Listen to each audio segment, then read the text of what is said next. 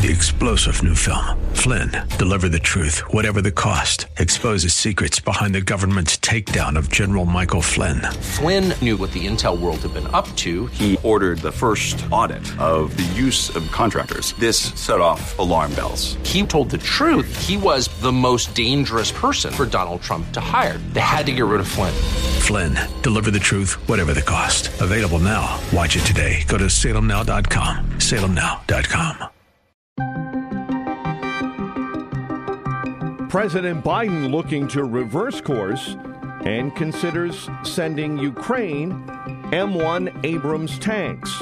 When the Americans send the Abrams tanks, that opens the door for German tanks. California introduces a wealth tax, which forces people to pay years after they leave the state. They're doing all these things to pursue people to fill this deficit that California now has. Walmart increases their hourly wage to $14 an hour. So many companies like Walmart having a very tough time getting the workers they need. This is the Daybreak Insider Podcast, your first look at today's top stories for Wednesday, January 25th. I'm Mike Scott. The Biden administration seems to be considering a reversal on their position to send tanks to Ukraine. According to reports, the White House is on the verge of approving sending more than 30 M1 tanks. It's a major reversal. The Biden administration now prepared to announce they are sending M1 Abrams tanks to Ukraine, according to 3 senior U.S. officials, a move designed to end a rift in the alliance supporting Ukraine. Germany has suggested they would not provide their own tanks unless the U.S. did the same. The Abrams is the main battle tank for the U.S. military, and Ukraine, which relies on Western military aid, has been asking for them for months. But they require weeks of training, are difficult to maintain, and the U.S. has to provide a version that does not include sensitive equipment, leading U.S. defense leaders to resist sending them. Officials say the announcement to send a couple dozen Abrams tanks could come as early as tomorrow, but stress the decision is not yet final. The tanks would take many months to actually arrive in Ukraine. White House officials say details are still in the midst of negotiation, but have implied that the tanks could be authorized under an upcoming Ukraine security assistance package, which also includes longer-range weapons. The potential announcement comes as the alliance supporting Ukraine is expected to see a move by Germany that will approve Poland's request to transfer German Leopard 2 tanks to Ukraine as well. Brigadier General Pat Ryder says the M1 tank requires intensive training. Anytime that we've provided Ukraine with any type of system, we've provided the training and sustainment capabilities with that. Ryder also explains that the M1 tank is a complicated system. The M1 is a complex weapon system that is challenging to maintain, as we've talked about. That was true yesterday. It's true today. It'll be true in the future. Again, without getting into hypotheticals, any time that we've provided Ukraine with any type of system, we've provided the training and sustainment capabilities with that. Ryder says the U.S. respects Germany's decision on whether to supply tanks to Ukraine. Germany's decision whether or not to send Leopards is a sovereign decision, and we respect that. The Brigadier General emphasized that the U.S. is not shortchanging its national security needs in order to help Ukraine. Secretary Austin is very confident that we're doing the right things to ensure that we can sustain readiness both now and into the long term, while at the same time supporting Ukraine for as long as it takes. William Taylor, the former ambassador to Ukraine, says the news that America will send tanks is a devastating blow to Russia because it now opens the door for Germany to send tanks as well. This is a very sophisticated weapon.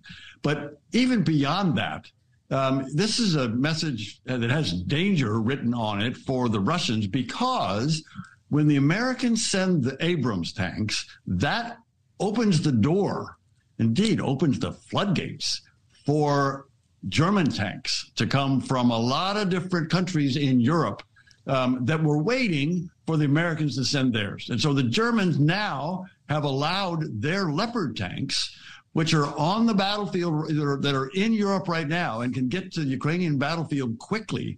That is the message to the Russians. Taylor explains why he believes sending tanks will not trigger Vladimir Putin to use nuclear weapons. We started off providing Stingers to shoot down low-flying aircraft and helicopters. We're now, I think you pointed this out, we're now sending Patriots. We started out sending Javelins that would take out individual tanks. Now we're sending HIMARS. So we've gone up the ladder, and President Putin has kind of complained about this all along. However, he's done nothing. The former ambassador does draw the line and says the U.S. should never give Ukraine missiles that can reach the Kremlin. We shouldn't give them any long-range missiles to bomb Moscow, but we should give them F-15. Why not? Because we're not at war with the Russian. We're not at war with the Russians. That would generate a war. There's no doubt. What will not generate a war is the Ukrainians fighting against the Russian forces in their country. And that's what we're providing. Taylor says that America should simply provide the means for Ukraine to defend its borders. What we should do is give the Ukrainians the ability to shoot within Ukraine, deep into Ukraine, where the Russians are, not at the Kremlin. We're not talking about shooting at the Kremlin. We're talking about shooting at military targets that are in Ukraine that are Russian targets. New potential legislation in California is creating an uproar as it would impose a new tax on the state's wealthiest residents, even if they move to another state in the U.S. John Williams of the Verified John Williams Show on YouTube explains what the proposed legislation would do. California is moving forward in a new wealth tax. They're going to be taxing people that have left California to go to other states, such as Florida and Texas. They're going to be moving forward in this new mansion tax. They're extending the eviction moratorium. They're doing all these things to pursue people to fill this deficit that California now has. They want to go after the rich, the people that supply the jobs. But what happens when they continue pushing forward this regulation? I personally believe what's going to happen is there's just going to be less employers out there hiring employees. The bill was introduced last week and would impose an extra annual 1.5% tax on those with a worldwide net worth above $1 billion, starting as early as January of 2024. The current version of the bill includes measures to allow California to impose wealth taxes on residents even years after they left the state and move elsewhere. California was one of several blue states last week to unveil bills to impose new wealth taxes. The other states were Connecticut, Hawaii, Illinois, Maryland, Minnesota, New York, and Washington. However, supporters of the measure say the money gained from the new tax would boost funding for schools, social programs, and cut into California's massive $22 billion budget deficit. Meanwhile, many people have been voting with their feet by leaving high-tax states for low-tax ones, and according to recent studies, 10 of the highest tax states lost 1 in 100 residents in domestic migration between 2021 and 2022. Economist Jonas Max Ferris says that when it comes to people leaving blue states, he believes it's more than just about taxes. Taxes are a big draw. It's bigger than taxes, though. There's, the whole way COVID played out in many liberal states versus Florida was a big draw. The whole COVID situation, we don't have to go to your office, is a huge thing. I mean, New York City is still much more expensive than Miami, even though Florida real estate is actually going up the highest in rents in percentage terms compared to the rest of the country with this influx. So you have a situation where it's still cheap. If you don't have to be in an office, why not work in Florida? Because Florida incomes are low relative to property prices. It's actually one of the most expensive real estate markets. But if you can work remotely, then why not live in a place with nice weather that doesn't restrict your travel and all this other stuff that was going on in other states? And then there's the perception of crime. I think that one's kind of overblown to people because it doesn't really jive with the statistics, but there are other factors here.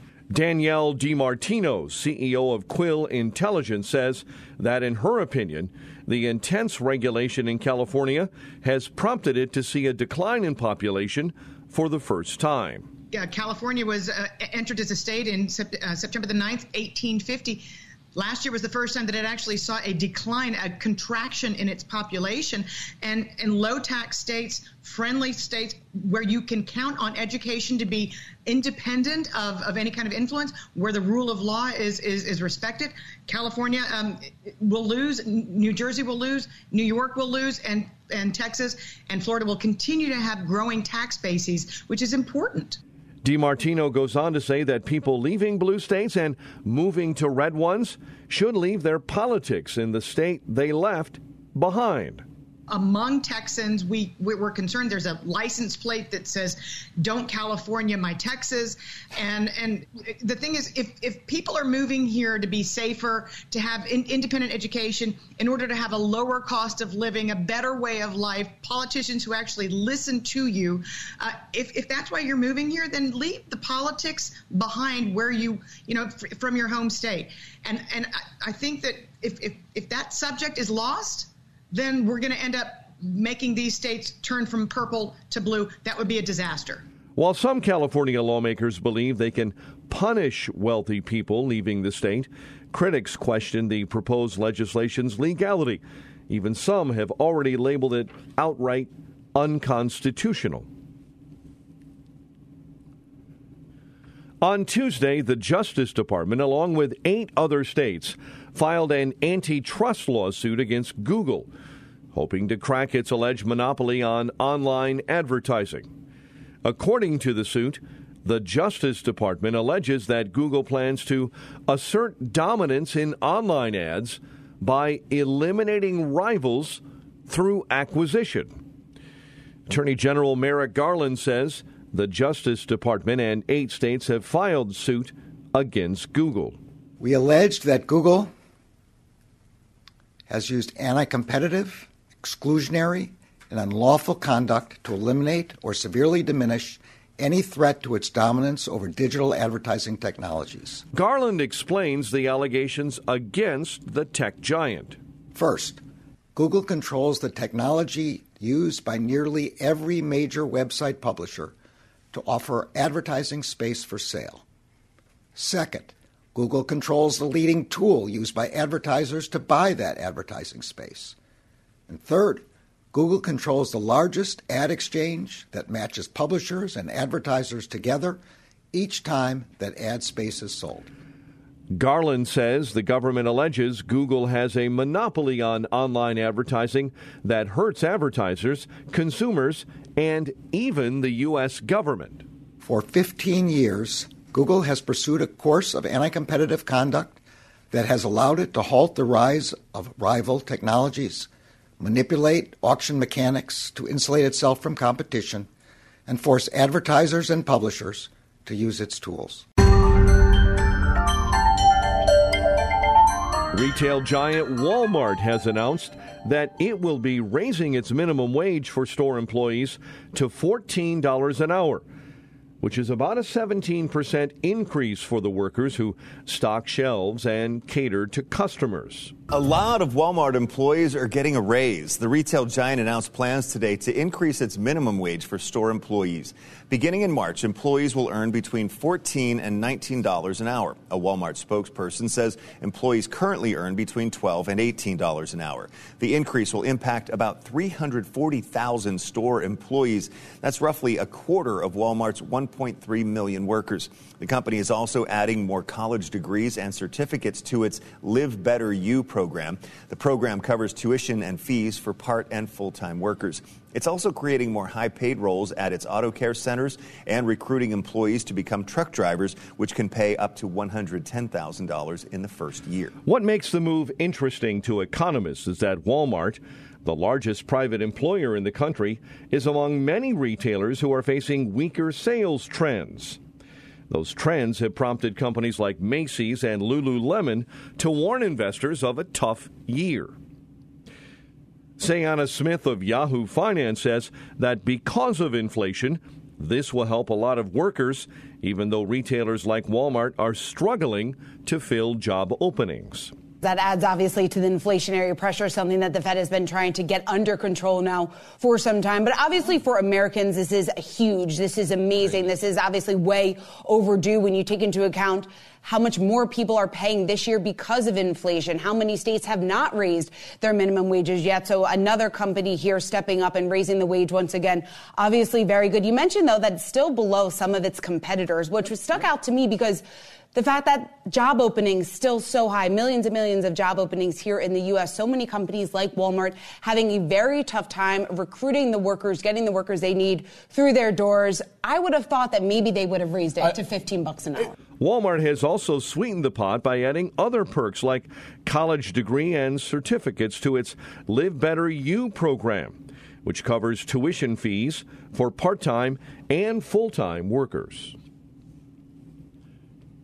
Democrats in Congress gathered at the White House to meet with President Joe Biden to talk about dealing with the new House Republican majority and the looming debt ceiling crisis. Daybreak Insider's Norman Hall has more from Washington. The White House has stressed repeatedly that Democrats want Congress to lift the nation's borrowing authority without conditions. As the meeting began, the president said Democrats were eager to talk about what he called extreme Republican economic plans. Biden says those plans apparently include cutting Social Security and Medicare. House Speaker Kevin McCarthy is eager to push Biden to the negotiating table. The White House has not yet invited McCarthy for a meeting, but says it plans to do so soon. Norman Hall, Washington. The war in Ukraine has pushed the doomsday clock in Chicago forward. We get more on this story from Daybreak Insider Lisa Dwyer. We moved the clock forward, the closest it has ever been to midnight. It is now 90 seconds to midnight. That's 10 seconds closer to striking midnight than last year. The announcement comes from the president and CEO of the Bulletin of Atomic Scientists, Rachel Bronson, who says, the members of the Science and Security Board moved the hands of the doomsday clock forward, largely, though not exclusively, because of the mounting dangers in the war in Ukraine. And while there are other factors, we are releasing today's statement in English, Russian, and Ukrainian. It is the first time we have done this, and we hope it garners the attention it deserves in the capitals most affected. I'm Lisa Dwyer. And finally, Utqiagvik, Alaska, has finally gotten a glimpse of the sun after 65 days without it. The last time almost 4,500 residents saw the sun was November 18 of 2022. The Alaska town, which resides about 320 miles north of the Arctic Circle, welcomed the sun at 1:03 p.m. However, the town didn't get much light as the sun also set at 2:15 p.m. This is also the beginning of a 24-hour sunlight stretch in one town in Alaska.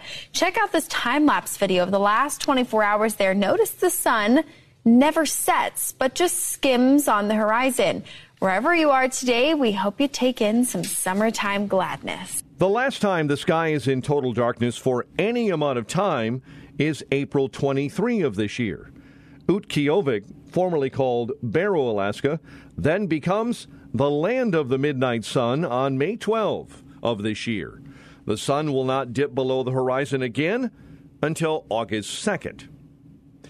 Mark Mahaney, a photographer, documents the polar night every year and explains what lured him to the city in order to document its 65 days of night. I make my living as an editorial and commercial photographer, and I was really hungry to try to find a project to do for myself. And I was doing research and found this headline about this town that was about to enter into 65 days of sustained darkness, and I was immediately hooked. And so I didn't quite know what I was going to do for the project, but I booked tickets and I went. Mahaney says Utqiagvik is challenging and a strange place. It's about 320 miles north of the Arctic Circle. It's a very, very bizarre place. There's no roads that lead there. There's no fresh food other than what is hunted and killed, like in whale hunts and polar bear and things like that. And I didn't necessarily have a connection to the town itself, but I just wanted to put myself into a situation that was challenging, and I certainly achieved that.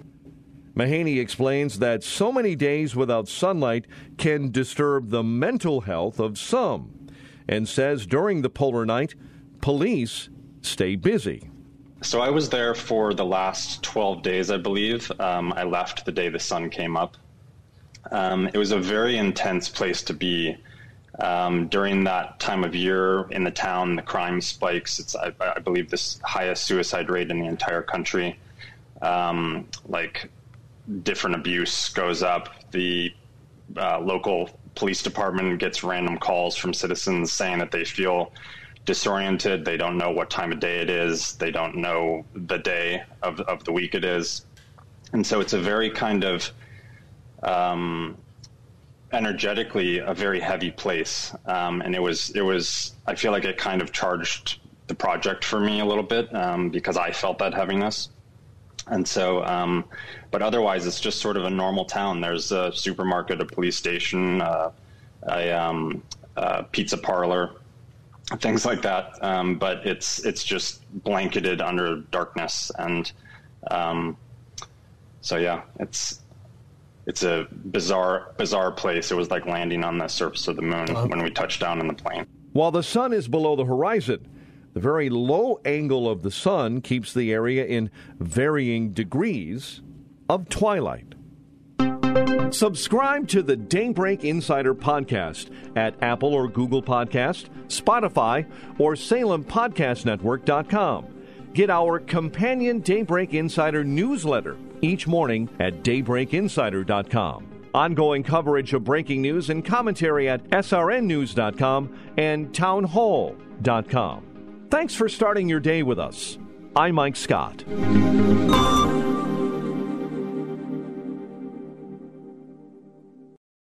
Three-star General Michael J. Flynn, head of the Pentagon Intelligence Agency, knew all the government's dirty secrets. He was one of the most respected generals in the military. Flynn knew what the intel world had been up to. He understood its funding. He ordered the first audit of the use of contractors. This set off alarm bells. The explosive new documentary, Flynn, Deliver the Truth, Whatever the Cost, uncovers the facts behind this scandal. Flynn told the truth. He was the most dangerous person for Donald Trump to hire. I find out the worst enemy that I'm going to face in my life is right here in America. They took my assessment and they wanted me to change it. And I was like, I'm not changing it. They had to get rid of Flynn. With in-depth interviews, archival footage, and never-before-seen personal records of the man behind the headlines. I just felt like I was drowning. Flynn, Deliver the Truth, Whatever the Cost. Available now. Watch it today. Go to salemnow.com. salemnow.com.